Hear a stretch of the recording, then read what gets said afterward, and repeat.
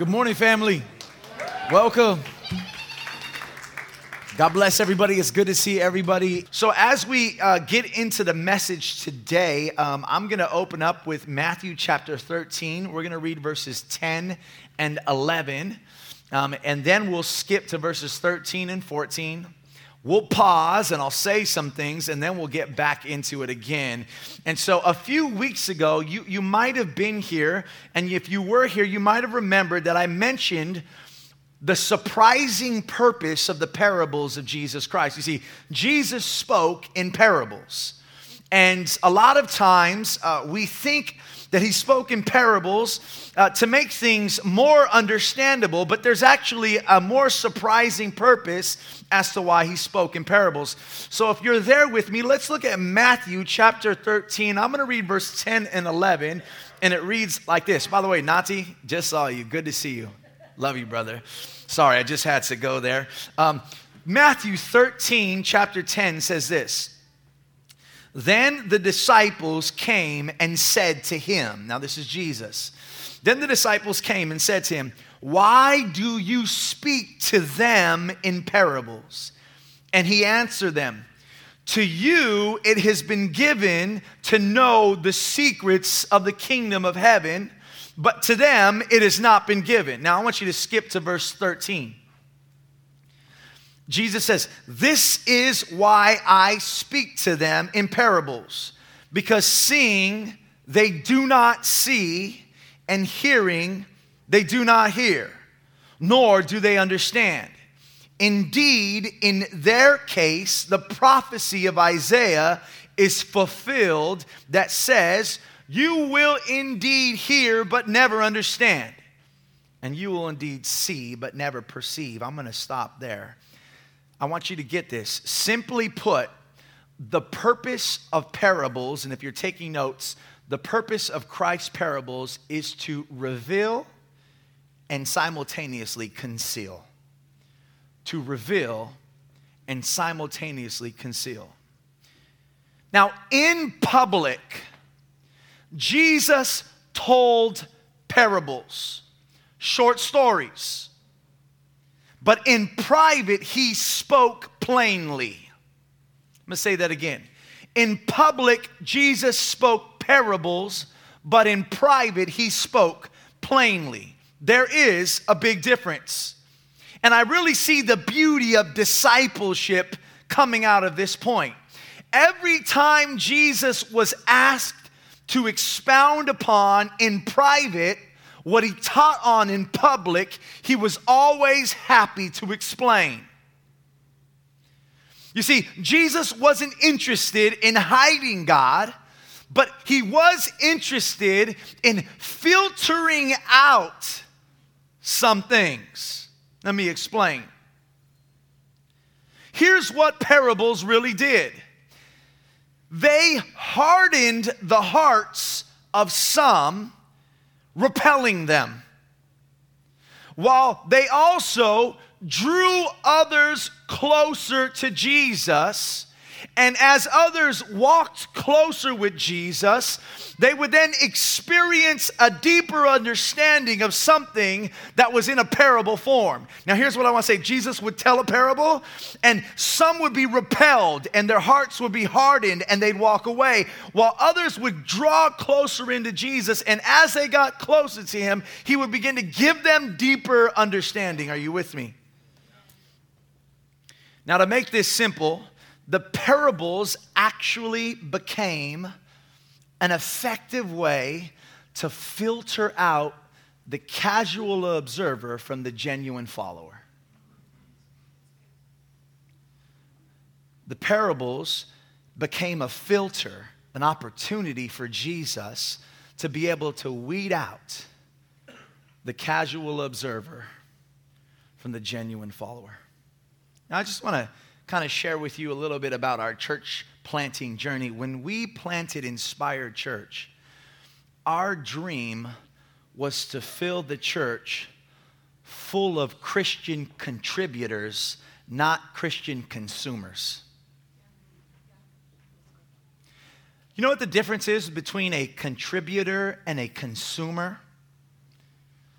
A consumer is characterized by someone who consumes a product for their own viewing pleasure. A consumer is characterized by sitting and watching. Someone who is content with just simply showing up. You see, but a contributor understands that God has called them not just to be hearers of the word, but doers of the word. You see, God rescued you and me from sin. He rescued you and I from death and darkness. But He rescued us not so that we can enjoy an occasional Sunday morning sermon, but so that we could co-labor. We could partner with Him in His mission to reach the world. We are called to be contributors, not consumers. There's a pastor by the name of Pastor J.D. Greer, and he says this, and I've always heard this, and it just always stuck with me. He says, there are 3 different ways a Christian can view the church.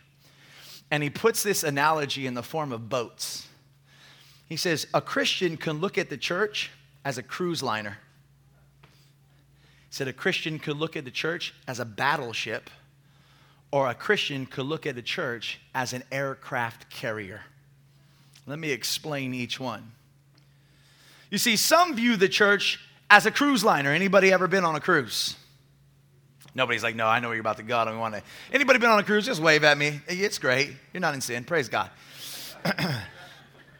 In fact, we're going to go on a cruise in October, so we're really excited about that. It'll be my first time. And I am so excited for the ongoing buffet. Right? Right? I mean, just free food anytime I want. I don't have to pay. I'm just so excited for that.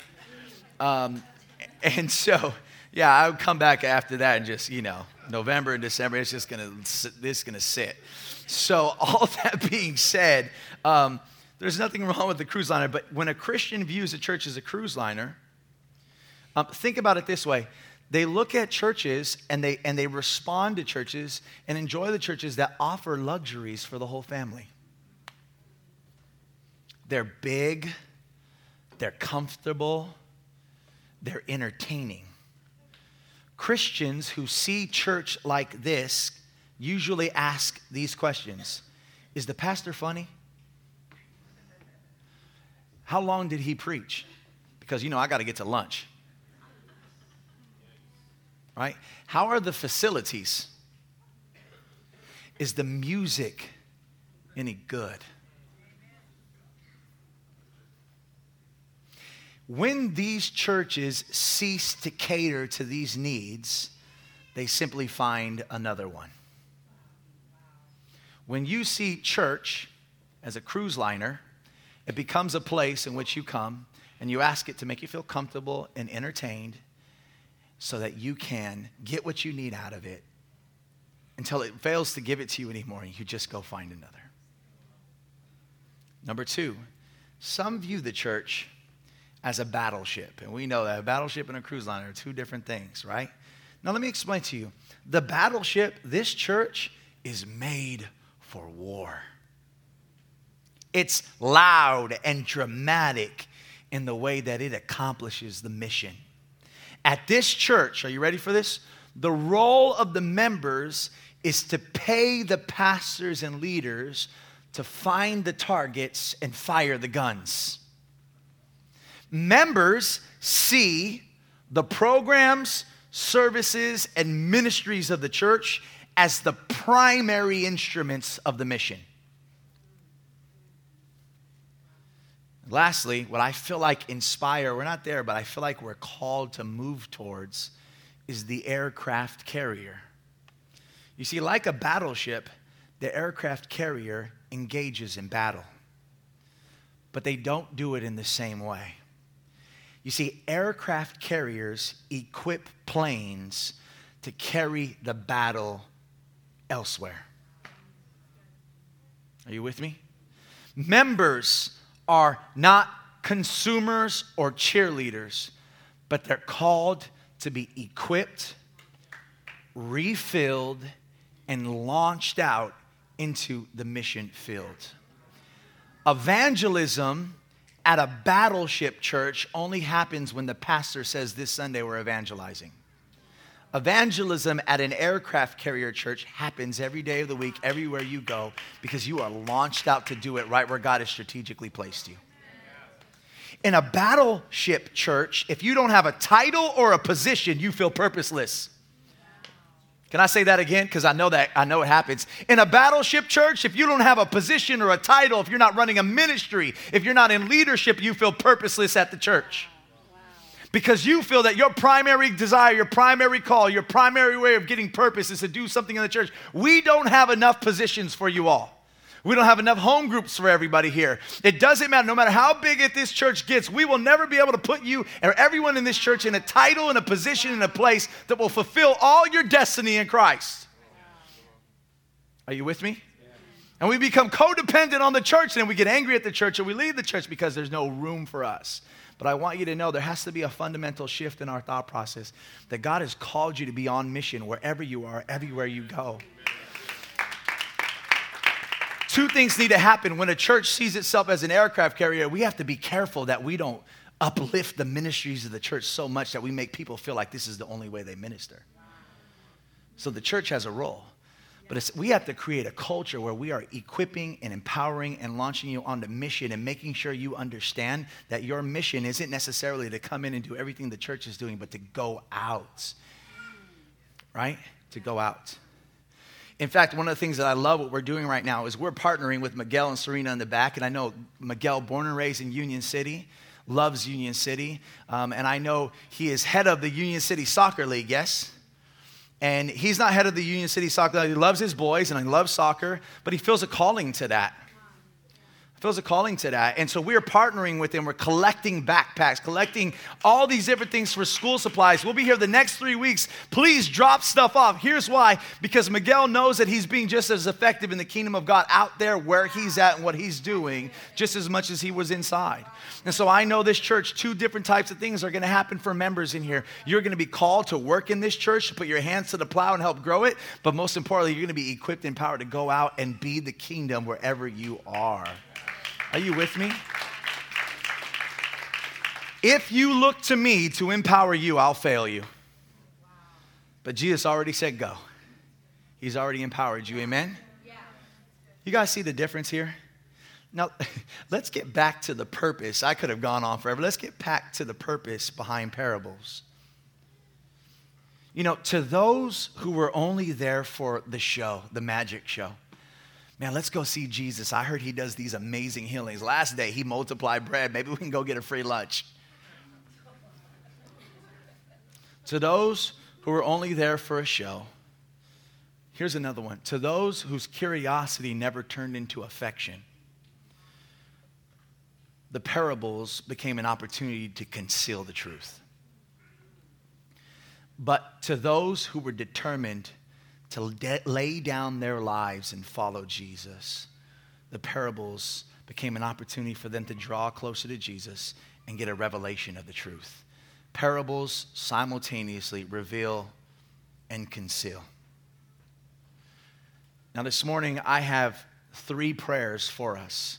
I'm going to say these prayers out loud and then I'm going to pray. Number 1, Lord, I don't want to harden my heart to your word, even when it begins to cut me. Remember I told you what parables do? They actually create sometimes hostile people. And you want to know why people became hostile to the parable? Because they realized that in that parable, they were a character that the Lord was rebuking. Come on, how amazing would it be if I just had a church that said, Pastor Phil, no, I'm just kidding. But Lord, I don't want to harden my heart to your word, even if it begins to cut me at its core. Second prayer, Lord, help me to lean in closer to you. I want to be a genuine disciple, and I understand that in order to know more, I need to lean and walk closer with you and the community that you've called me to. Finally, number 3, I want to be a contributor, not a consumer. Help me to view the church and its leadership as a place where I am equipped and empowered to be on mission everywhere I go. Let's pray. Lord, for the rest of this message, I pray that you would open up the ears, that we would hear what you are trying to tell us. I pray over Inspire Church and its individual pieces in this building and as a whole. Will you help us? Will you move us to hear your word, to understand your word, to receive your word, and to move in power outside of these walls? And will you help us to partner with people all around the world, all around the nations, all around the Bay, to see your kingdom come and your will be done. In Jesus' name, amen. Here we go. I know that was an amazing introduction, right? That was long. You're like, wait, that was the introduction. Here we go. I'll make this nice and tidy for you. Matthew chapter 13. I said amazing introduction. What I meant to say is it was a long introduction. Matthew chapter 13, verse 1. Let's read this together. This is known as the parable of the sower. Perhaps one of the most important parables Jesus ever told. All of them were important, but this is so vital and so deep. And I hope that you would hear Matthew chapter 13, verses 1 through 9. Let's read it. And it says this: that same day, Jesus went out of the house and sat beside the sea, and great crowds gathered around him, so that he got into a boat and sat down. And the whole crowd stood on the beach.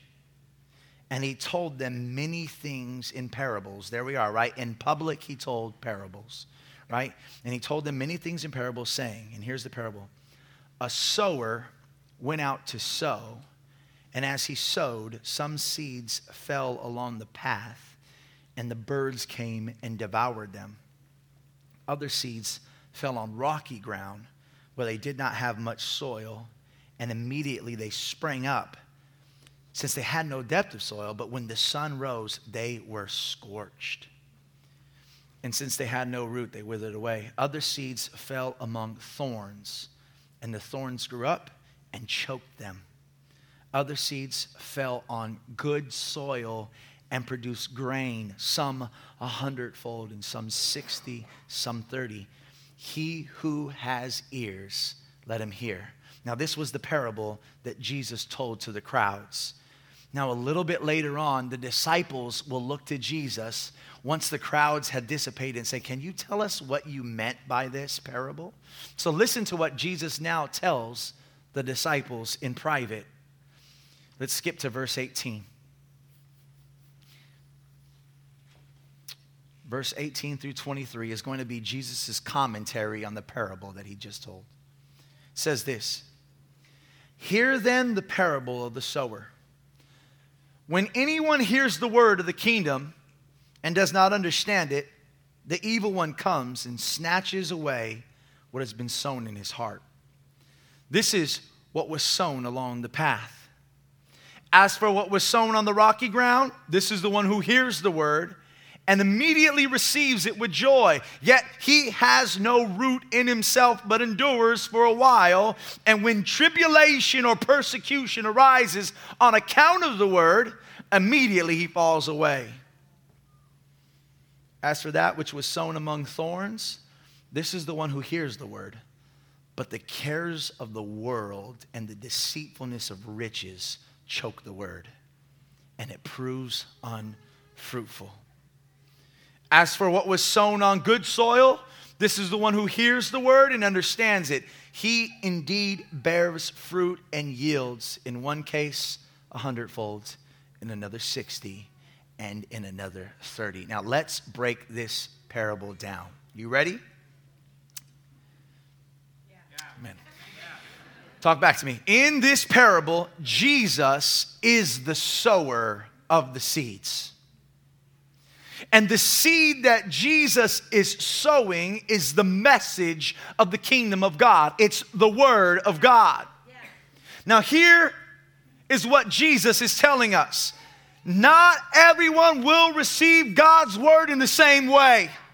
Not everyone will hear the word of God in the same way, and not everyone will be transformed by the word in the same way. Now, I got to be honest with you as a preacher and as a teacher, as sad as this is, it kind of brings comfort to my heart. And I'm going to tell you why. You see, out of anybody, Jesus was the greatest preacher of all time. right? I mean, he's the most purest man, the most powerfulest man, and if that doesn't work, he's God in flesh. If there was anybody that was going to see maximum success, it was going to be God himself. And so you ask, why do you take so much comfort from this? Well, the vast majority of the people who heard him preach and teach rejected his message. That takes performance pressure off of me. I want you to hear this.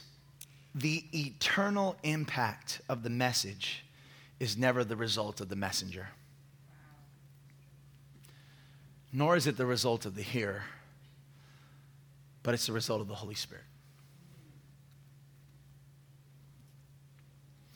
In the kingdom, success is defined by faithfulness.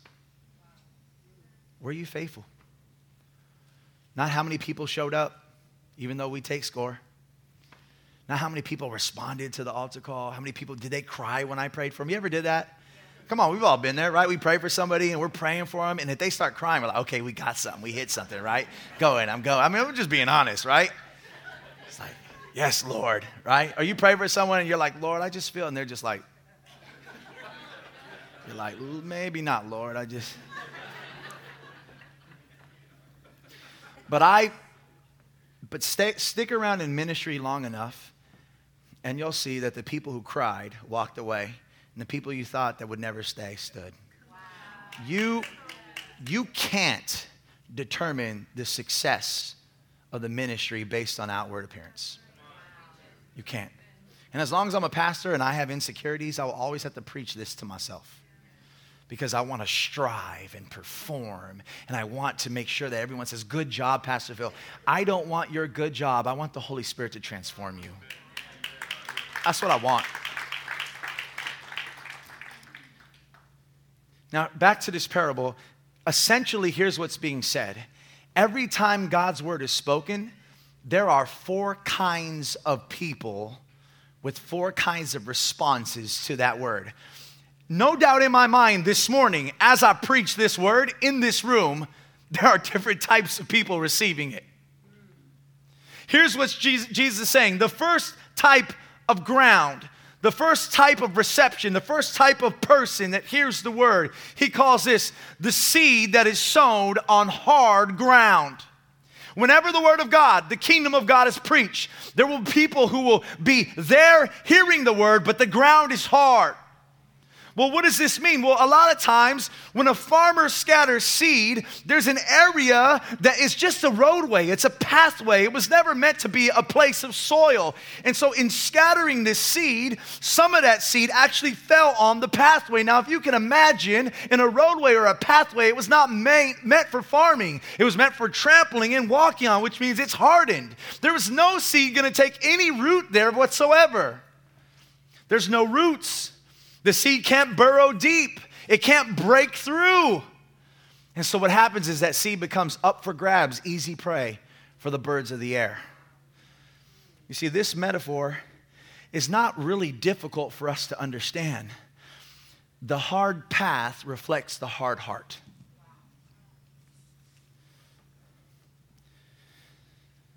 These are the people who immediately dismiss the word.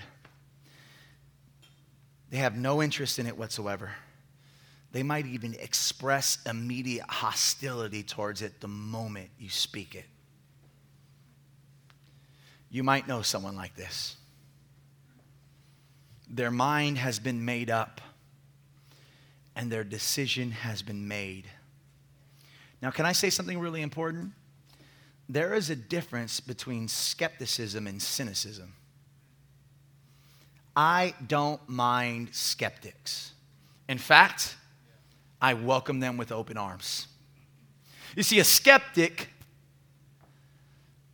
is not a believer until they find strong reason to believe. A skeptic wants evidence. A skeptic wants to indulge in dialogue. A skeptic, though strong in their doubt, is humble enough to enter into a conversation and open enough to hear reason and evidence. I love skeptics. God loves skeptics. Theology and Coffee makes room for skeptics. Ask your questions. Your questions don't scare the Lord, His Word, or me. Are you with me? But a cynic wants nothing to do with evidence. Their minds have already been made up. They are easy prey for the enemy because they reject the word even before they ever hear it. Now, this first ground, this hard ground, is really simple and easy to describe. These next couple of grounds have a degree of difficulty to them. They're not as simple as the first. You see, the second one that Jesus talks about is the rocky ground. Seed sown on the rocky ground. Now, here's what's interesting about the rocky ground. There is just enough soil for something to start growing. But because below the surface there are so many rocks mixed in with the soil, the seed grows but never establishes the root it needs to last. Now, this is tricky because the seed does indeed spring up. It shows evidence of life, and it gives the farmer reason to believe that a productive crop will follow. But as soon as it's exposed to the scorching the sun, the seed withers and dies. It does not last. It's only momentary. Now, you don't have to be a follower of Christ for very long to experience this tragic reality in the life of people. In fact, there might be some of you in here today that are still experiencing a deep sense of sadness because someone you love for a moment showed signs of life, but quickly turned away. These illustrations, these situations leave us guessing and wondering what in the world happened. Was it just a moment of overwhelming emotion? Maybe they were moved by the charisma of the speaker.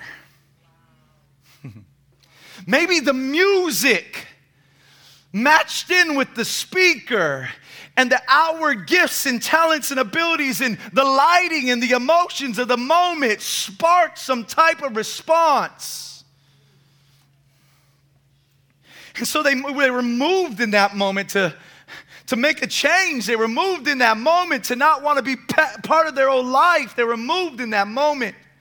But in the end, their lives were never truly devoted to Christ.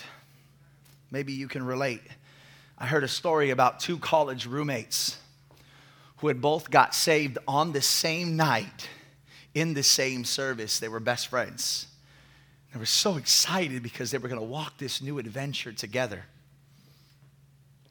And as they went home, they couldn't stop talking about together what was happening. Can you imagine being saved with your best friend in that same night, same moment, both experiencing such a connection? As they were driving home, they were having great dialogue about what they felt God had done at that service. Yet the very next day, only one woke up and still felt the passion and commitment to follow Christ. And the other one moved on with their lives as if nothing ever happened the night before. This is a scary thought, but it's possible to make a positive response to the gospel and still not experience a faith that lasts.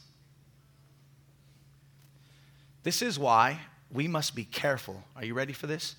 Not to rely on superficial things to determine the security of our faith. Just because you said a prayer doesn't mean that you've been regenerated. Some of you in here today are your security, your salvation is relying on the fact that you raised your hand, you signed a card, a commitment card, you responded to an altar, and you professed with your mouth a confession of your faith, and you think you're secure in the Lord. But can I just say to you, are you ready for this? Profession is not good enough. You need possession. You can profess your faith, but not possess faith.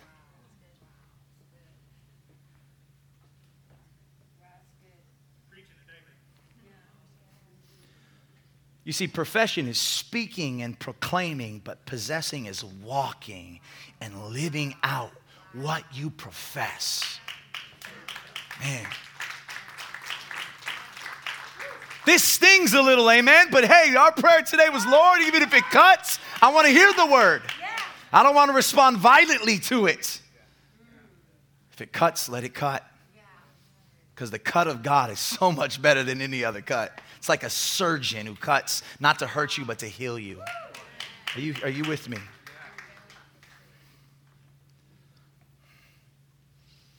And so we must understand that the security of our salvation goes far beyond just a simple profession of faith. And as a church, as leaders, we must communicate that, because we don't want people to falsely believe and hope in a salvation that really is not theirs. Because as a church, we just wanted to get you to say, do. Because it fed our insecurity for success. This is the tension as a pastor and as leaders that we live in. Number 3, you guys are doing great. I see the finish line. The seed that was sown on the thorny ground. Now, number 2 might be the most difficult. Number 3 is definitely the most heartbreaking. One of the most heartbreaking experiences that I've ever had to endure in ministry is to see a seed that takes root actually begins to grow. And where the rocky ground falls down faster than it comes up, the thorny ground actually shows some growth in time. Are you with me? Now watch. This individual fails to produce lasting fruit, not because its roots are shallow, but because the chaos and frustration of life push them back into the world.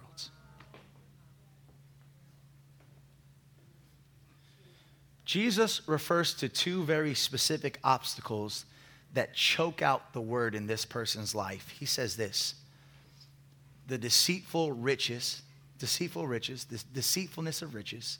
And the second thing he says is what? The cares of this world. Now, just for a moment, I want to look at the cares of this world. I'm not going to take very long, but I just want to say something to you that I think is important. Many times when we come to Christ, we experience a honeymoon. Amen? Amen? Isn't it great? Everything is brighter and more colorful. People are more beautiful. We even receive unexpected blessings in the mail. I got $300 the other day, and I gave my life on Sunday. It must be attributed to that.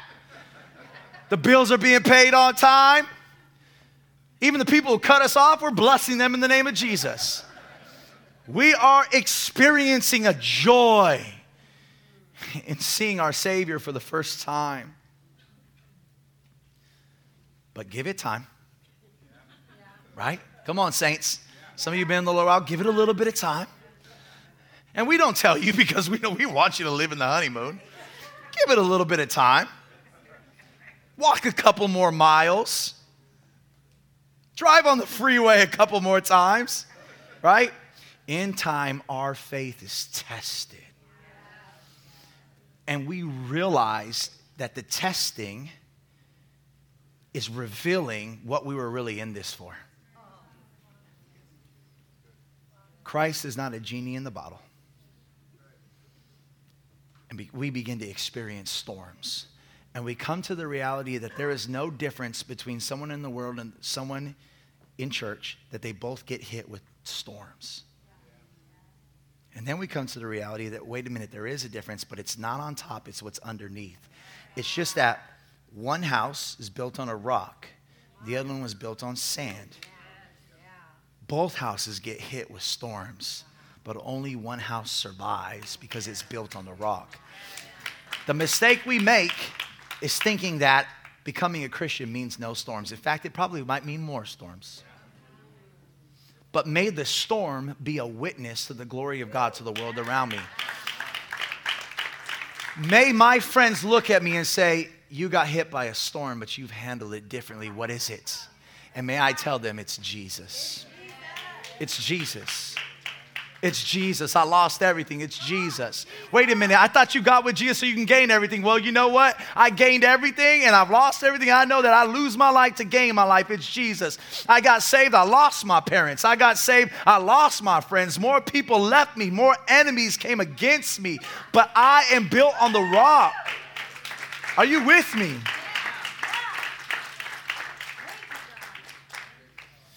During storms are excellent ways to measure the motivation of the heart. And during the storm, the heart will be exposed. And the question will be, will you endure or will you walk away? When storms happen, two things can happen. It will bring you closer or pull you further away. If we walk away, it's probably because Christ was just the means, not the ends. You get that? If we walked away, it was probably because we saw Christ as a way to get something else. And we realized we couldn't get something else, we ditched Christ. But when we come to Christ, because it's not we want something, it's we want Him, He becomes the end and not the mean. And then when the storm comes, it actually becomes a tool that conforms us to the image of Christ, our goal and our Savior. Are you with me? Do you see this? Finally, number 4, and I want to go ahead and invite David to come up. Finally, number 4, the good ground. We're finishing here together. Number 1, we had the hard ground. Number 2, we had the rocky ground. Number 3, we had the thorny ground. And finally, Jesus talks about the good ground. Now, I want you to notice the pattern of the good ground real quick. It's he who, ready, hears, understands, and produces fruit. Hears, understands, and produces fruit. Now, there's so many, I could preach a whole sermon just on good ground. But I just want to focus on 2 things, okay? I want to extract what I think are maybe some of the most important elements of good ground today. And then I'm going to pray with you and we're going to head out. But there are 2 elements, 2 things I think we need to know about the good ground. Are you ready? Number 1, good ground does not refer to good people. There is nothing you did to earn God's grace. Nothing. Good ground doesn't come to good people. It's like, well, you know what? I heard the word and I came to church and, I did this and I did that. And because I was somehow a shining star in this dark world, that God was like, you know what? You're a good person, so I'm going to give you the good word. Wow. No. Good ground does not come to good people. There is a difference. Nobody is good. In fact, you were dead. You were dead. You were lost. You wanted nothing to do with God. You didn't come to Him, He came to you. You didn't invite Him in, He invited you. He is the divine initiator. He initiates, we respond. That's worship. He initiates, we respond. And so you're here today, not because you're a good person, because you're responding that you are a bad person who believed the good gospel. Why do you go to church? Why do you live the life you live, Philip? Why do you pick up your cross? Why do you abide by all these rules? This is my response. I'm a bad person. I break the rules. But I commit because He first committed to me. And now I delight and I worship. This is a sacrifice of my worship. This is my worship. This is Sunday. You know what? Sunday mornings is my worship.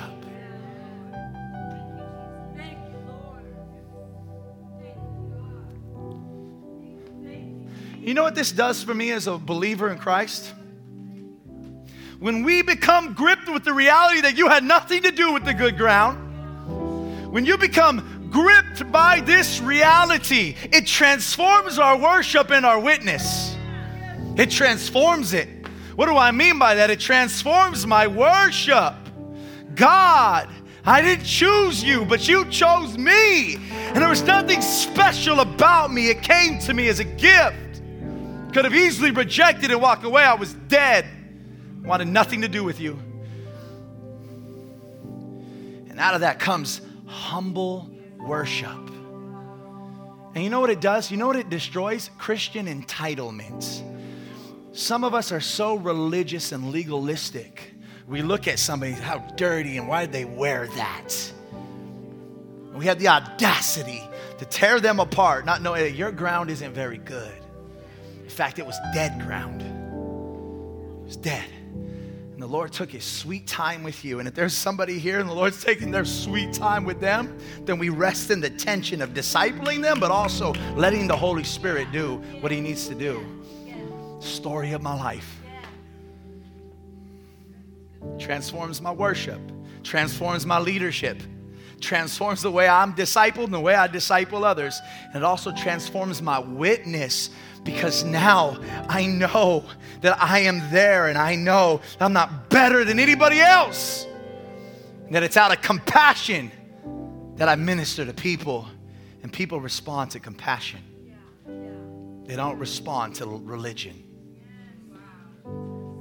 You with me? Humble worship, compassionate witness, when we realize that good ground has nothing to do with good people. It's only by the Holy Spirit. Finally, you knew I had to fit this in here. For those of you that were so excited about number 1, I'm going to move you right back to the middle of number 2. Salvation is free, but we work out our discipleship. Isn't that amazing? We work out our discipleship, because don't forget, Jesus says, good ground produces what? Fruit. And then he says, he puts numbers on it. He says, some 30-fold, some 60, some 100. You know what he's saying? He's saying this, is that there's going to be different degrees in which people produce fruit. I want you to see this. Good ground, not good people, hear me out, produces good fruit. In other words, everyone who receives God will bear fruit. And again, there's 30-fold, there's 60-fold, some 100. Now, why? Why? You see, when it comes to our salvation, all we do is receive it. It is free. We didn't earn it. There's nothing we can do.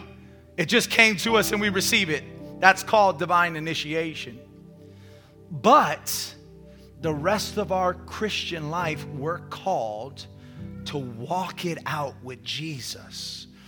We're called to grow in grace daily. We're told to work out our faith with fear and trembling. I want you to see this. We partner with God, not in regeneration, but in sanctification.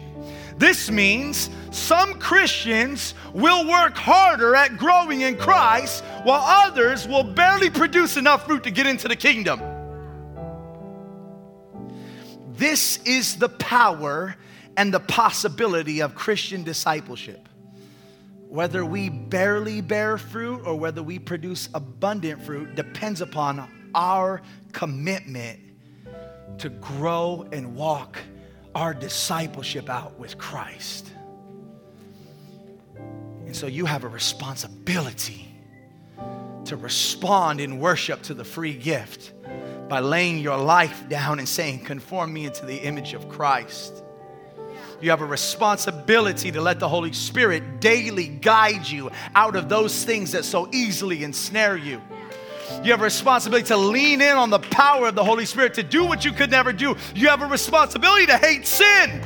You have a responsibility to be not conformed to the things of this world. It's a fruit that only comes by subjecting yourself, committing yourself to discipleship, to sanctification, partnering with the Holy Spirit. And he begins to do inside of you what you could never do on your own. Do you see this? Do you see this? It's not a contradiction. It's not.